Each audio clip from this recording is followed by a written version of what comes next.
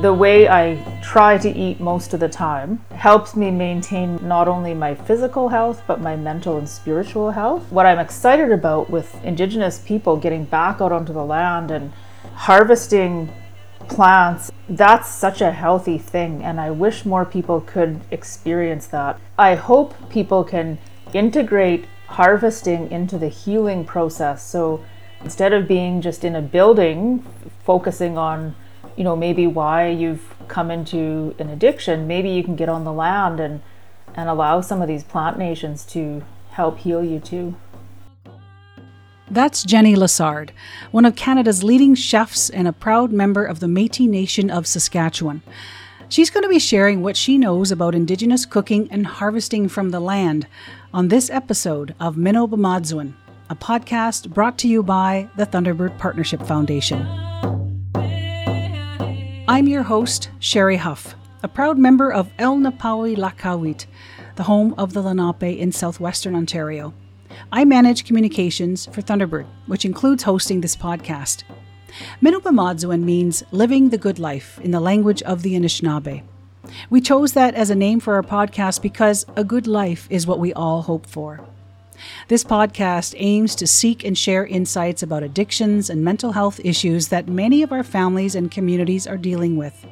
We're doing that by connecting with leading experts in Indigenous wellness. Before we get to our guest, I'd like to invite you to check out our new Thunderbird Wellness app. It takes a cultural approach to support health and wellness for First Nations. It's grounded in Indigenous knowledge and ways of knowing, connecting with our inherent strengths to support a return to wellness. To live a good life, Minnow B'Madzuin. You can find the link to the Minnow B'Madzuin podcast on our website, thunderbirdpf.org, or just download it directly from the App Store or Google Play. Now, on to today's episode. I sure hope you've had something to eat, because this next conversation is likely going to make you hungry. We're going to explore how food is medicine, how food can support our wellness. We're absolutely thrilled to have Chef Jenni Lessard as our guest. In addition to running her own company, Inspired by Nature, Jenni is the Indigenous culinary consultant at Winaskewin Heritage Park in Saskatoon, the Secretary of the Indigenous Culinary of Associated Nations, and currently lives in Saskatchewan's Qu'Appelle Valley, Treaty 4 territory and homeland of the Métis. Chef Jenni, welcome to Minnow B'Madzuin. Thank you so much, Sherry. It's great to be here. So you heard my introduction talking about how food is medicine, and I saw on the screen here, and I wish people could see the camera when I do here when we record these podcasts, but you just broke out in a big grin. How is food medicine? How can it support our wellness? Well, I think the reason I was grinning is I took a little sip of tea from my mug, and my mug is made by a Métis artist from Regina named Carly King. And the clay comes from around here. The earth comes from around here. I harvested the mint from around here. The water is from here. So as I took a sip of that, I was like, I guess I'm taking my medicine right during this podcast, because knowing, everything that's going into your body, including who made the vessel that's holding the liquid or the food, to me, that's such a magnificent thing. And I understand that not everybody has that opportunity. So I was just smiling in joy at what was happening as you were describing food as medicine. And it's really important that we ground our food in the territory and in the land that we're from. And so much of our food, when you go to the grocery store today, can be from the other side of the world. Why is it important for us to get the freshest food close to home that is, to support our own wellness? Well, I think first of all, it just makes sense, doesn't it, to eat the food that grows right around you. I grew up north of Larange, Saskatchewan, just about 10 kilometers north, and then about a half a kilometer into the bush by a little lake. And I remember growing up and seeing, we had blueberries growing all over the place. We had mint down by the lake. In the fall, later in the fall, we had low bush cranberries. And my mom would cook with all that good stuff. And I started picking it at an early age. And I always wondered, why isn't that in our store? I'm a child of the 70s, so I didn't see a mango till I was probably 15, so we didn't have the huge selection of food from around the world that we do today. But most, people in the community harvested their own berries, and, in August and September, the freezers would be full. But I always kind of wondered, like, why isn't it a bigger deal on a wider scale to eat the foods from our land? And, in school, when we'd have anything at school back then, it was always on white bread and a little bit of mustard and some bologna, which, I'm not going to say no to a bologna sandwich, but who can? Exactly. There wasn't a lot of culinary cultural integration when I was a kid, especially in the education system. But I guess, it just makes sense from a financial point of view, from what it can do for you to be out there with your family and friends, harvesting food that's going to sustain you through the winter, and our winters are very cold. And I think, but I don't know, like, I've lived in Saskatchewan my whole life. I had, a little stint in Alberta, but mostly in Saskatchewan. I've never lived in another country. And I know when I travel and I eat the amazing foods from the land, when my friends in those countries share about the ingredients and the story of how the food is grown or harvested, their faces just shine, because it's like they're introducing me to a relative. And I can get excited about all kinds of food from all over the world, but I get most excited about the food that's from right here on our land. So I think it is kind of like, it's part of us. It not only goes into us and nourishes us and goes through us, but it becomes part of us, those flavors and those textures and those colors. It took me a while, Sherry, when I moved to southern Saskatchewan from northern Saskatchewan, to become a Saskatoon girl rather than a blueberry girl, because I grew up eating mostly blueberries. But even just that, right? Like, it was such a big change to, where are the blueberries? They're not here. And the blueberries in the store, of course, didn't taste anything like the blueberries that I grew up eating.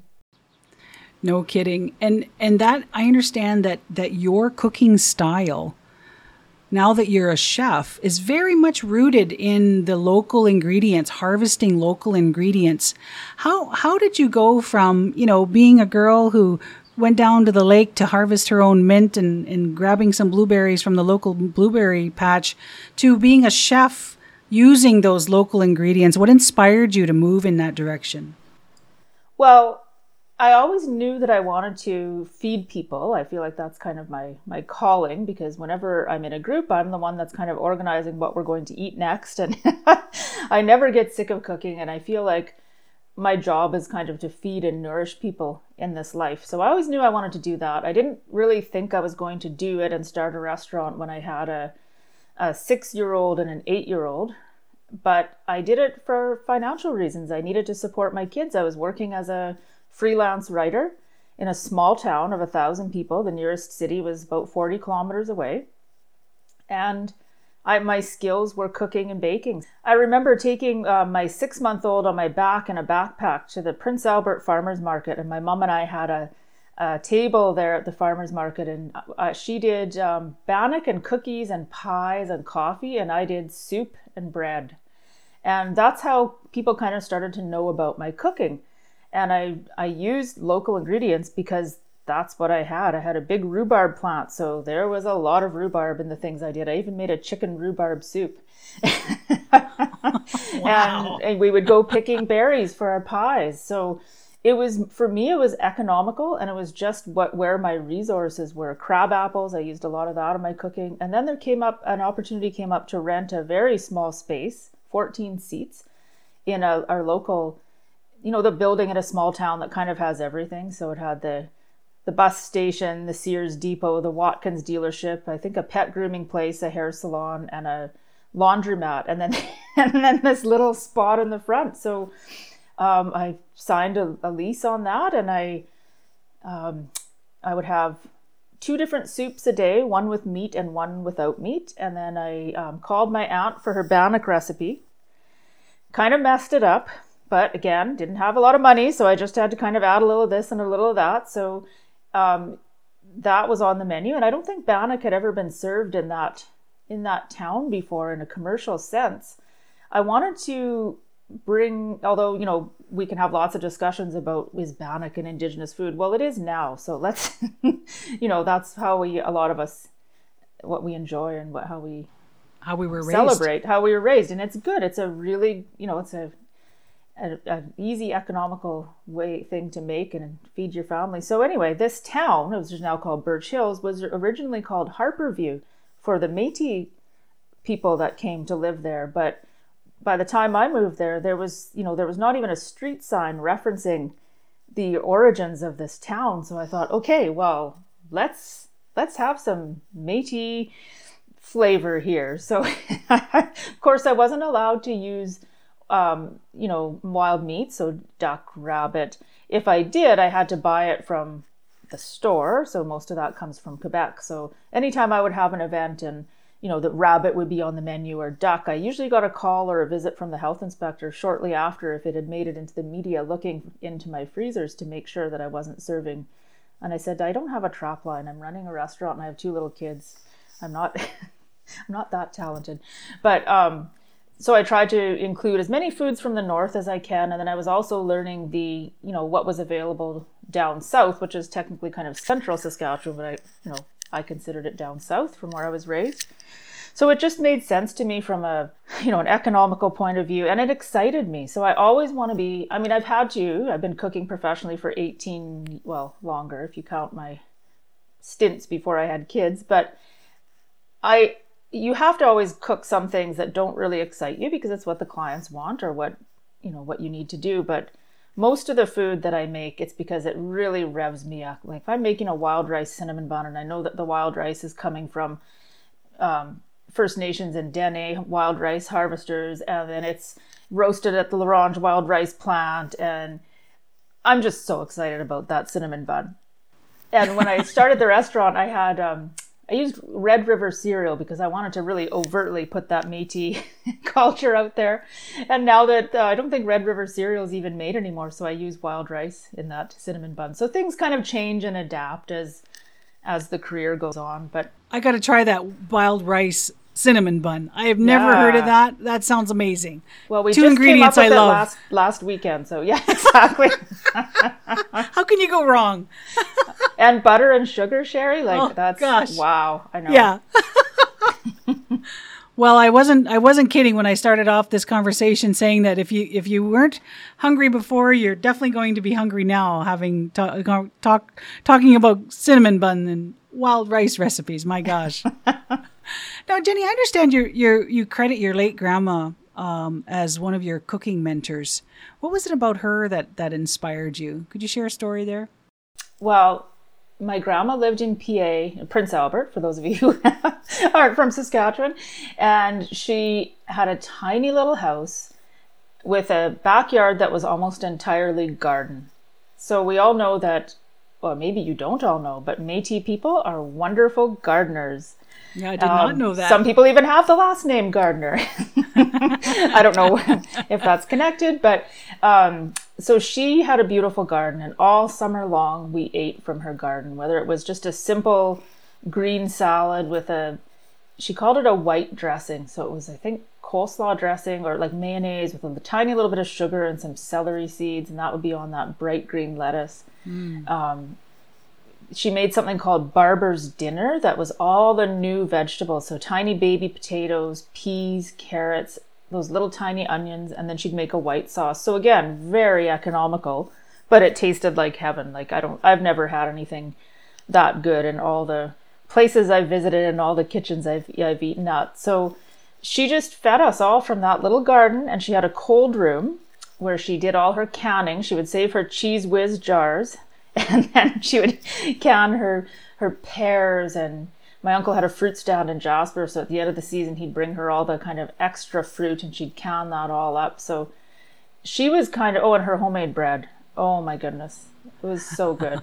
So just simple, her hamburger soup, simple, good, delicious, aromatic food. And you could walk into her house and nothing would be cooking, and then 5 minutes later you'd smell supper, which I think was just her frying onions to make us think that it was getting closer. But So she that always draws you in anyway when you smell Yeah. that frying onions. Exactly. But I think what it was and what kind of motivated me to not just put out a pretty plate and, try to get good reviews about the food or the presentation, because I'm not a really refined chef, I wouldn't say. Like, I've learned how to plate and do presentation as I've gone along, but my main goal is to feed people, and that happens before you get to the table. So Grandma would always lay the table it was a round table, so if there were a lot of us, she'd have to put in a few extensions. And she had a nice blue and white checkered cloth, and if there were a lot of us, she put a big white cloth underneath and then kind of angle that one. She always set the table. There was no kind of just grabbing a bowl. And she really made that meal an experience for us. So when I had the restaurant, that's what I wanted to do, is I wanted a place where people could come and just feel taken care of. And as my grandma would say, oh, this is so nourishing. So I wanted them to feel nourished, which is interesting because I later started, did some work with a project called the Nourish Project. So I thought, okay, Grandma. But not just, yeah. And then also one thing I learned from her is, and from my mom too, is that you don't cook angry. You want to get everything kind of right within yourself. I remember my mom used to hum a lot when she was cooking, and I realize now that was probably just so she could settle herself down, and if she was stressed or angry, kind of let that all go so she could present a good meal without all that stuff getting into the food.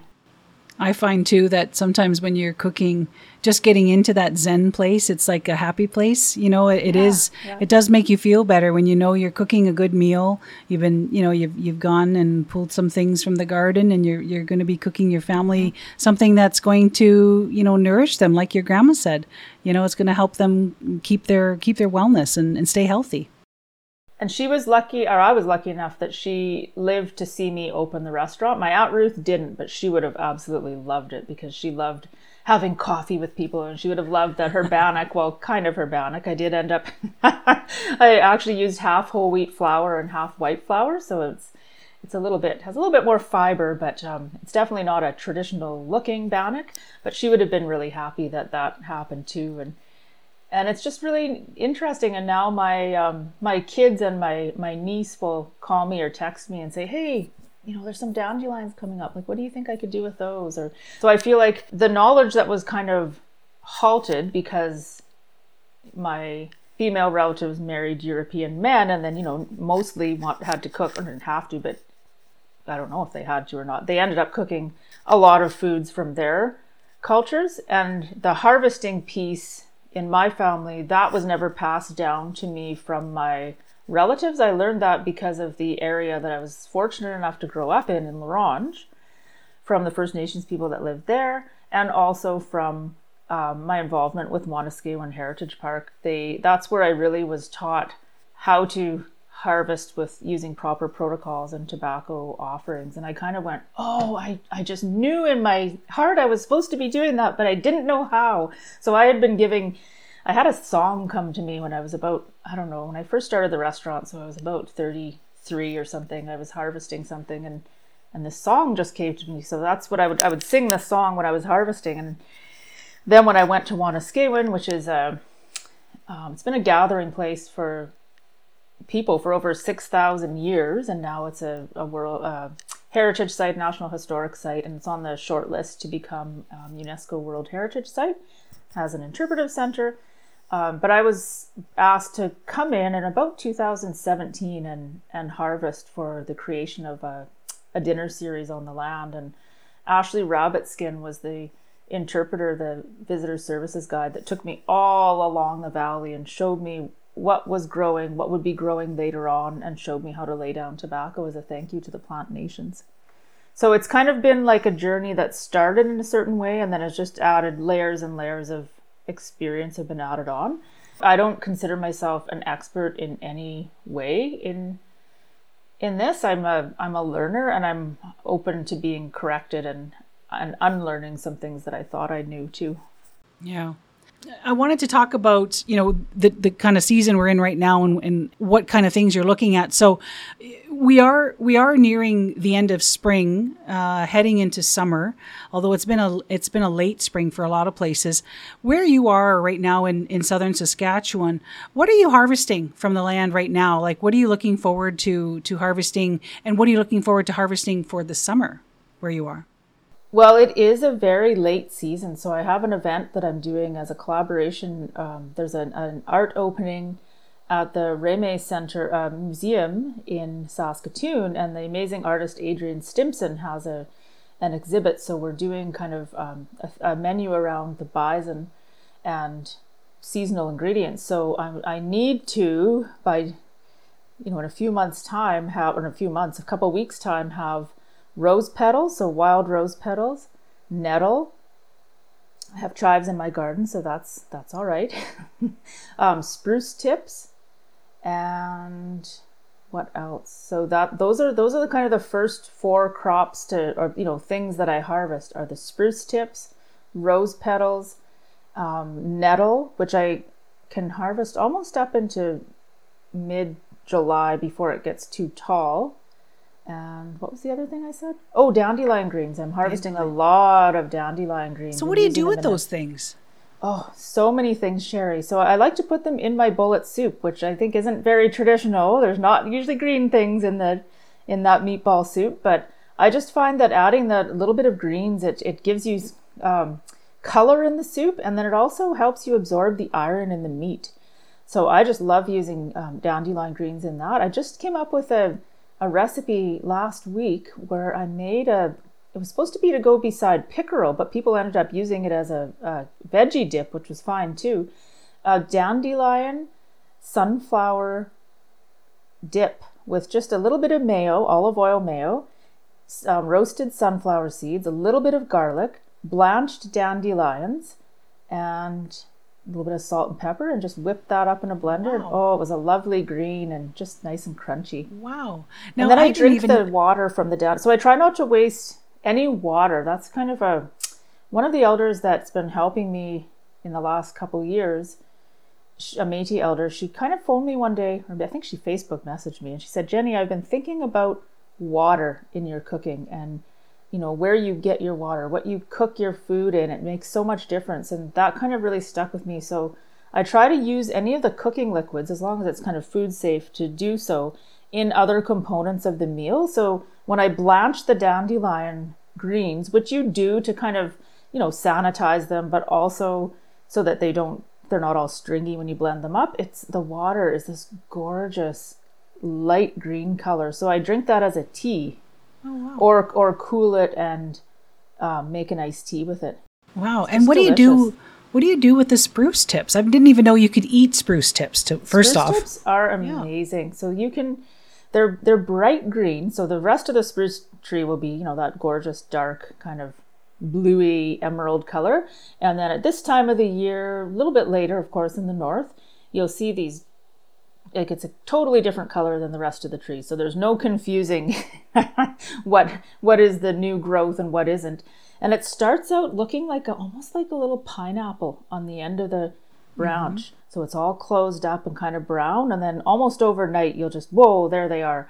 And they're soft and they almost feel rubbery when you touch them. And if you put that in your mouth, Sherry, they're sour, not like a lemon, not like a lime, but just a really tart, delicious flavor.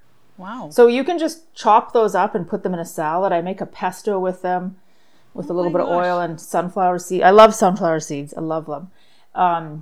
And I often pickle them too. So I just make a little brine I like using juniper in my pickle brine. So a bay leaf, juniper, some apple cider vinegar, water, salt, and a little bit of maple syrup. Bring that to a boil, and then just toss the spruce tips in at the last minute, coat it. They'll change color a little bit. You don't want to cook them because you want to keep all that vitamin C. Most of the crops the plants that emerge first in the spring are full of vitamin C. And doesn't that make sense? Because what would our body be lacking? Mm-hmm. And then winter time, right? Yeah, a lot of people ask oh my goodness, I feel so, I have to gather all the stuff in season and I don't have room in my fridge and I can't do a bunch of canning. A lot of times I'll freeze those spruce tips on a cookie sheet and then put them in a container after and just keep them and work with them as I need. They're not quite as springy, of course, as they would be. Before I go any further, I just want to talk about not over harvesting is so important. Absolutely. Taking only what you need. Taking only what you need, and that's really super important, and where you're going.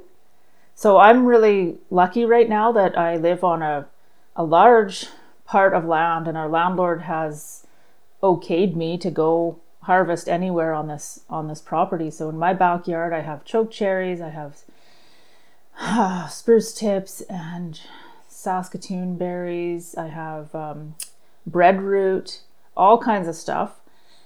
So, but even though it's like, I wouldn't say technically mine, I don't like saying that because the land isn't mine, but I make sure that I don't stress that plant. So I think that's why you need to get into a really calm mindset. I don't go harvesting anything if I'm in a hurry and I need to get 7 cups of choke cherries for this workshop or whatever. I make sure I'm, quite calm because I don't know, you can almost sense what the plant. Sometimes I go to harvest something and I just I get told like, don't touch me. You know how sometimes you don't want to be touched? Mm-hmm. You're just like, get away. That's enough. I don't want, sometimes that plant I've felt that most strongly with juniper, but it's just that maybe that's not ready yet, or it's been, some birds have already had a good snack on it that day. So then I'll just back off and not bother it that day. I'm really glad you said that because, it is a good reminder. And like you said, when, you're learning the protocols for putting down tobacco and first, thanking and asking, the plant to share, its berries or its spruce tips or whatever it is that you're hoping to share, and asking for that plant to do that, and also being mindful of not over harvesting, spreading out, your harvest over a bigger area, not taking too much from one plant. I think of that with fiddleheads because we harvest fiddleheads in behind our place, and I'm teaching my family only take 1 or 2 from each plant. Exactly. Don't take all of them, so that'll come back next year. The plant has enough to grow, and keep producing so that we can continue to share, in that harvest every year. And that's why I think Indigenous people should be the leaders in any wild harvesting and selling of these products, because these are the people that have been doing this on the land for thousands and thousands of years. And even as a Métis person with Métis ancestry, I will defer to a First Nations person who tells me something, because I'm like, you have been here longer. And I'll learn a lot of things just by being told, hey, that's not right, or maybe do it this way. The other thing is, I think like last year we had it was very dry, as it was in a lot of places, and there were not very many choke cherries around, and I had a lot that I had harvested, so I was able to gift some to a whole bunch of different organizations. And I think that's important too. That kind of goes with the with the hunting too, as you distribute where it's needed. So not being selfish with the ingredients. That I don't sell any of the ingredients that I harvest. I just use it in my workshops and some of the special menus I do. Right. So let me ask you, do you believe food is medicine? Oh, yes. Yes, I do. I think that the way I try to eat most of the time helps me maintain not only my physical health, but my mental and spiritual health. And for me, and what I'm excited about with Indigenous people getting back out onto the land and harvesting plants and adding to their economic growth, but also getting out onto the land, that's such a healthy thing. And I wish more people could experience that. I would love to go out with groups and just do what used to be done. Like, I feel like I'm looking up at this hill behind my house, and I think probably, less than 200 years ago, there would have been groups of ladies gathering berries in these hills. And it was, I think it probably was a wonderful social time, a time to tell stories, a time to strengthen your muscles and breathe and laugh and maybe swear a little bit when you get a stick in your eye. Like, I just think it's something that a lot of us have lost. And I hope people can integrate harvesting into the healing process. So, instead of being just in a building, focusing on, maybe why you've come into an addiction, maybe you can get on the land and allow some of these plant nations to help heal you too. We are seeing more and more programs and communities doing that and requesting so cool. that land-based healing, because it is so good. It is so good for your wellness. It's good for everything, like you just said, our mental wellness, our connection, our sense of belonging, our ability to reconnect to family, to community members, and get that food, access the foods that nourish our soul, our spirits, right?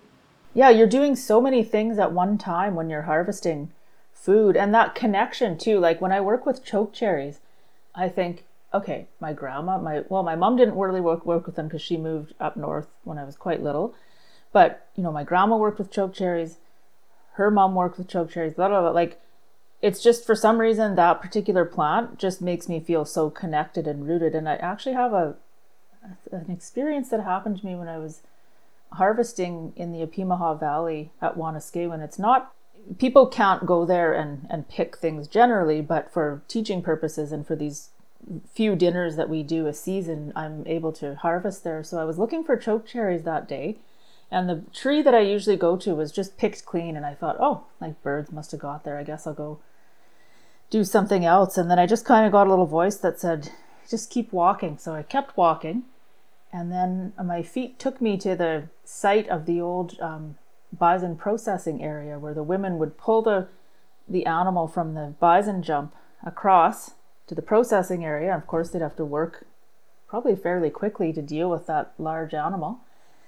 So I stood there and I was just thinking, kind of imagining all these women and what they would have had for tools and what they would have been wearing, and the laughing. And then all of a sudden my right arm just kind of lifted up in front of me and moved over to the side, and my arm was pointing right at a big chokecherry bush just filled with chokecherries. And then in my head I could hear women laughing.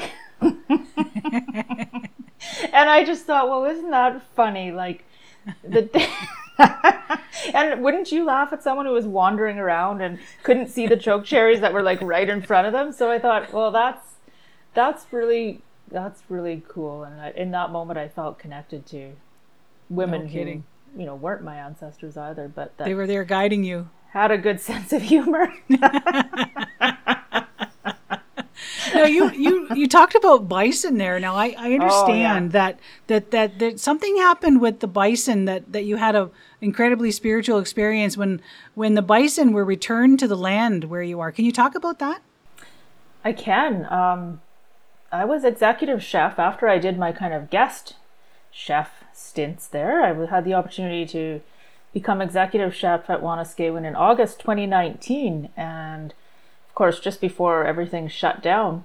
And the bison were returned to the land, two separate deliveries of bison, and I was able to be there and cook for the group that was gathered when the first set of bison were brought back. And I still think that was the most significant meal I've ever cooked for a group, and I was just so glad to be there in that moment of time, because a lot of these elders and people that had been working on the project, and the park founder, Dr. Ernie Walker, and the bison handler, and all these people that came together, Indigenous people and non-Indigenous people, to bring these amazing animals back to the land, they needed to be fed, because whenever there's a special occasion, you need to be fed. So I was really happy to be there on that day. So I didn't actually go up and see the bison being released into their new home that day, because I was in the kitchen and we made stew and bannock, 2 different kinds of bannock and berries, and it was just so cool to be there. And then when the second set came, I went up with the CEO, Darlene Brander, and a bunch of the other female staff, and we all had our ribbon skirts on. It was cold, it was December, December 17th, 2019, and they opened the back of that trailer and the bull came, or was it the mother? One of them just came racing out, just like, Wow. they're coming home. Wow. And we all stood there, and there was a drum circle, and it was just the whole energy of the park and the land changed when the bison came back. That's So that cool. was really interesting. And the main focus of our dinner that we do on the land at Wanuskewin, the Hanwi dinner, is based around the bison. So, and I know, like, some people say, well, how can you cook bison and have bison on the menu when the bison are at the park? And I'm like, well, but they were never pets. Like, this is the whole part of the animal is what people used and what fed us and nourished us. And yes, I think people would have a right to be upset if we weren't respecting the whole animal, and we weren't, every time I slice that bison tenderloin for the dinner, I am just overcome with emotion, like thanking this mighty animal for the opportunity to be feeding people, something that's going to nourish them body, mind, and soul. And when I had COVID, the first thing I could taste again after about 3 weeks of tasting nothing was bison. I had made some bullet soup with bison meatballs and bit into that, and I thought, oh, like, isn't that kind of fitting that was the first thing I could taste again, because they just do so much for us. It's like that balance too, where we're part of the land, we're part of the environment, just like the bison is part of the environment, and there's give and take. When we pass, our body goes back to the earth and then becomes grass and dirt and grass, and the bison eat the grass. So it's kind of like, we're all kind of part of that cycle, right? Yes. At least that's how I kind of picture it. Yeah, and I've had times in my life when I was vegetarian, and I think it was because I didn't really understand that so much. I just felt bad. Like, I felt like, what right do I have to take the life of this animal? But the more I find out about, indigenous cuisine and about how people lived, and just it all makes more sense. But I don't regret taking that pause from eating meat, because now I have even more appreciation for the fish and the bison and the sometimes beef that I eat, and rabbit. Yeah, and it's always good to be mindful that this was a living being, and to not eat mindlessly, to be thankful and to give that thanks, right? Exactly, yeah. Mm-hmm. Yeah. Mm-hmm. Tell us about your latest project. What are you up to these days? Well, I just started a project in northwest Saskatchewan. Waterhen First Nation just purchased Water's Edge Eco Lodge, which is in Meadow Lake Provincial Park, and a Waterhen is part of the Meadow Lake Tribal Council. So this happened last week, so it's a very new project. So the land that the lodge is on was, traditionally occupied by what are now Waterhen First Nation members. So it was really emotional to have that community announcement and have people that grew up on that land. So, and we're starting from the ground up with a culinary program. There are 21 Waterhen members that are taking the Tourism Saskatchewan training, which includes like guiding, food safety, line cook, prep cook, housekeeping, all of that stuff. So we're going to keep the money in the community, and then I'm creating the initial menus, and I'm sure once my time is up there, someone else will come along and be able to put their stamp on it.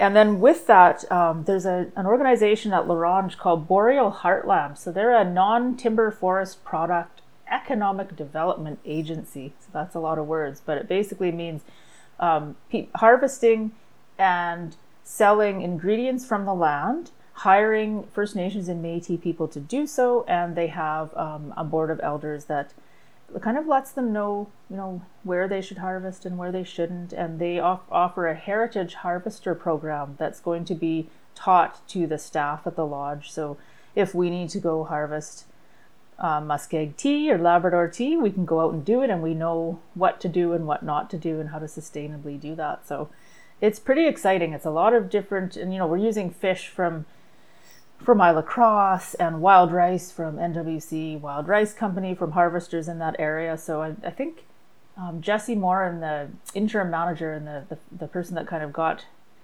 along with the economic development team at Waterhen First Nation and Devin Fiddler, they got it all together. And I remember him saying, when he tasted that wild rice cinnamon bun, he said, "This is what ownership tastes like." Absolutely. Because, the wild rice grower had been to the lodge the day before, and Meadow Lake Tribal Council owns a percentage of the wild rice plant. So it's just like, we're sharing these ingredients. We're not over harvesting them. We're sharing them with people, and every plate will have a story. Absolutely. And the pride that people have, having that involvement and like you said, that glow that they get, that excitement they get sharing their foods, their ingredients from their territory, that just can't be matched. That's amazing. It can't. And it's actually funny too, because I think I know things kind of. And I remember I made my version of bullet soup, and then everybody kind of looked at it and they said, "What do you think this is?" And their version is more like rubaboo, like more like a stew.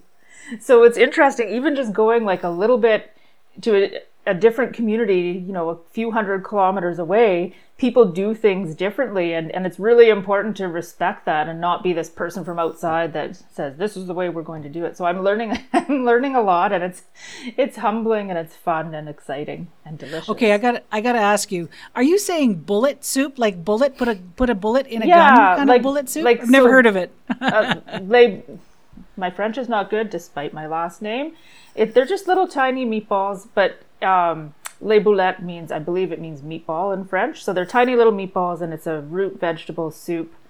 My grandma made it without the meatballs, just with the potatoes and the turnips and the broth. And then other people have, you could do moose meat, or, some people do beef and pork, bison if you're in an area that has bison. So yeah, there's no bullets involved. And I thought originally that it was because maybe the meatballs look like shotgun pellets, but it's not. It's just because of the French name for meatball. Oh, okay. Well, thank you for that explainer. You know what? It kind of sounds a little bit like, our hamburger soup, or like a beef vegetable, or venison. Yeah. We eat a lot of venison here, moose.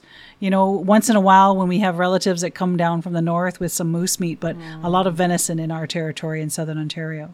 Yum. I have to say moose meat is my favorite meat of all time. Absolutely. Moose steak with French onion soup mix. Yes. In you the gotta slow have cooker. That French onion. Oh, absolutely. That's the best. That's the best way to cook wild foods. Same thing with venison. Throw in your French onion soup mix in the slow cooker, and you're going to be in heaven in a few hours. And it smells so good. Oh gosh, yeah. Yeah, but we can't serve wild meat in commercial establishments in Saskatchewan. I think in Newfoundland you are able to. There may be some, I think, on communities, like actually in on reserve you can, but unfortunately we can't do that at this time because of health regulations, right? Yeah, they need to. But I part of my work with ICAN, the Indigenous Culinary of Associated Nations, is that we want to kind of do some advocacy and lobbying work towards that. Absolutely. Because and I can see why it's not like, yeah. We wouldn't want to stress an animal population. There's certain, things that have to be accounted for food safety. But I think how can you really serve Indigenous cuisine if you can't serve the meat from the land that, like when I buy duck that was raised in Quebec, it's not going to taste the same as a duck that flew over and ate wild rice from the lake and those grasses that are right where we're living. Right. And I think that kind of goes back to, in a way, it kind of reminds me of colonial approaches. Yeah. That we need to knock down those colonial practices and that colonial oversight, put in the measures, the safety measures and all the requirements to make sure that the harvest is done in a good way. But, our people know how to do it that way. Our people, for sure. Already do. And it's time that changes. And I'm really glad to hear that, that you're involved in hopefully changing that moving forward. Yeah, and even outdoor cooking, like I understand that, the health inspector needs to come and needs to certify your kitchen, but, can we maybe work towards having a public health certified traditional outdoor kitchen where we're smoking meat and we're smoking fish and, processing berries and things like that out in the open air, because there's something different about food that's prepared that way. Oh, yeah. And under a tarp or whatever it is. But it's, I've never become sick from eating traditional foods, but I have had a few different instances eating lunch meat and you know what I'm saying, like fast food. So yeah, or even some fine restaurants. My goodness! You I can think get one of the poisoning. world's It happens. largest food poisoning events was at a Michelin-starred restaurant. Right. Yeah. So that's exactly right. So I think that's a really interesting thing, and I know there's a lot of chefs out there that are just doing it. I don't want to get anybody in trouble, but they're just saying, no, I'm not. I know that the food I'm serving is clean. I know how to work with it because I've been taught that and I've worked at it, and they're just doing it and feeding people and giving them that experience. Mm-hmm. So I'd like to end the podcast with a question that I like to ask all our guests, and that is, to ask you to think about hope. And what brings you hope? As a chef, as a woman who knows the land, who works with the land to feed people, to nourish people, what brings you hope at the end of the day? Well, I think hope is like a snowball in a way. Like you just keep rolling that ball around, and it's going to get bigger and bigger and bigger. So each experience that I have with cooking these amazing foods and the different organizations that I work with and different workshops and meeting, especially Indigenous women from different communities across Saskatchewan and across the world, actually, that snowball keeps growing. You have to keep having the experiences to keep that hope flame lit. So if you just kind of do a little bit of it and then stop and, go off in another direction, I think that hope goes out. But if you can see that, oh my goodness, now the hospitals are starting to get into this. Well, isn't that interesting? Oh, and the media is interested in talking about the hospitals getting into this food. So now people are going to know about it and ask for it and, ask for accountability about, well, we did this project, where's the food?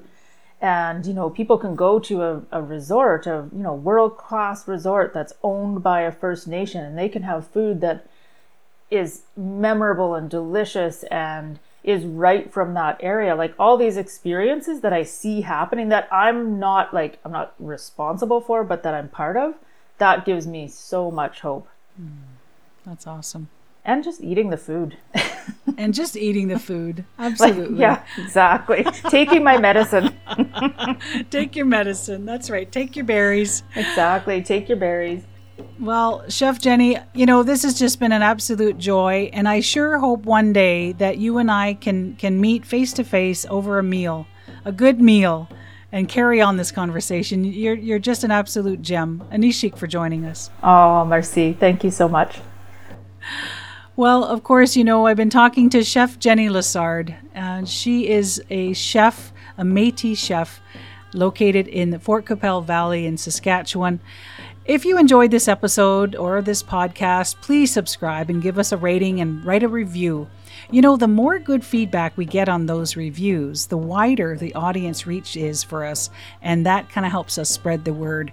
And so everyone can hear interviews like the one we just had. So thank you, Anishik.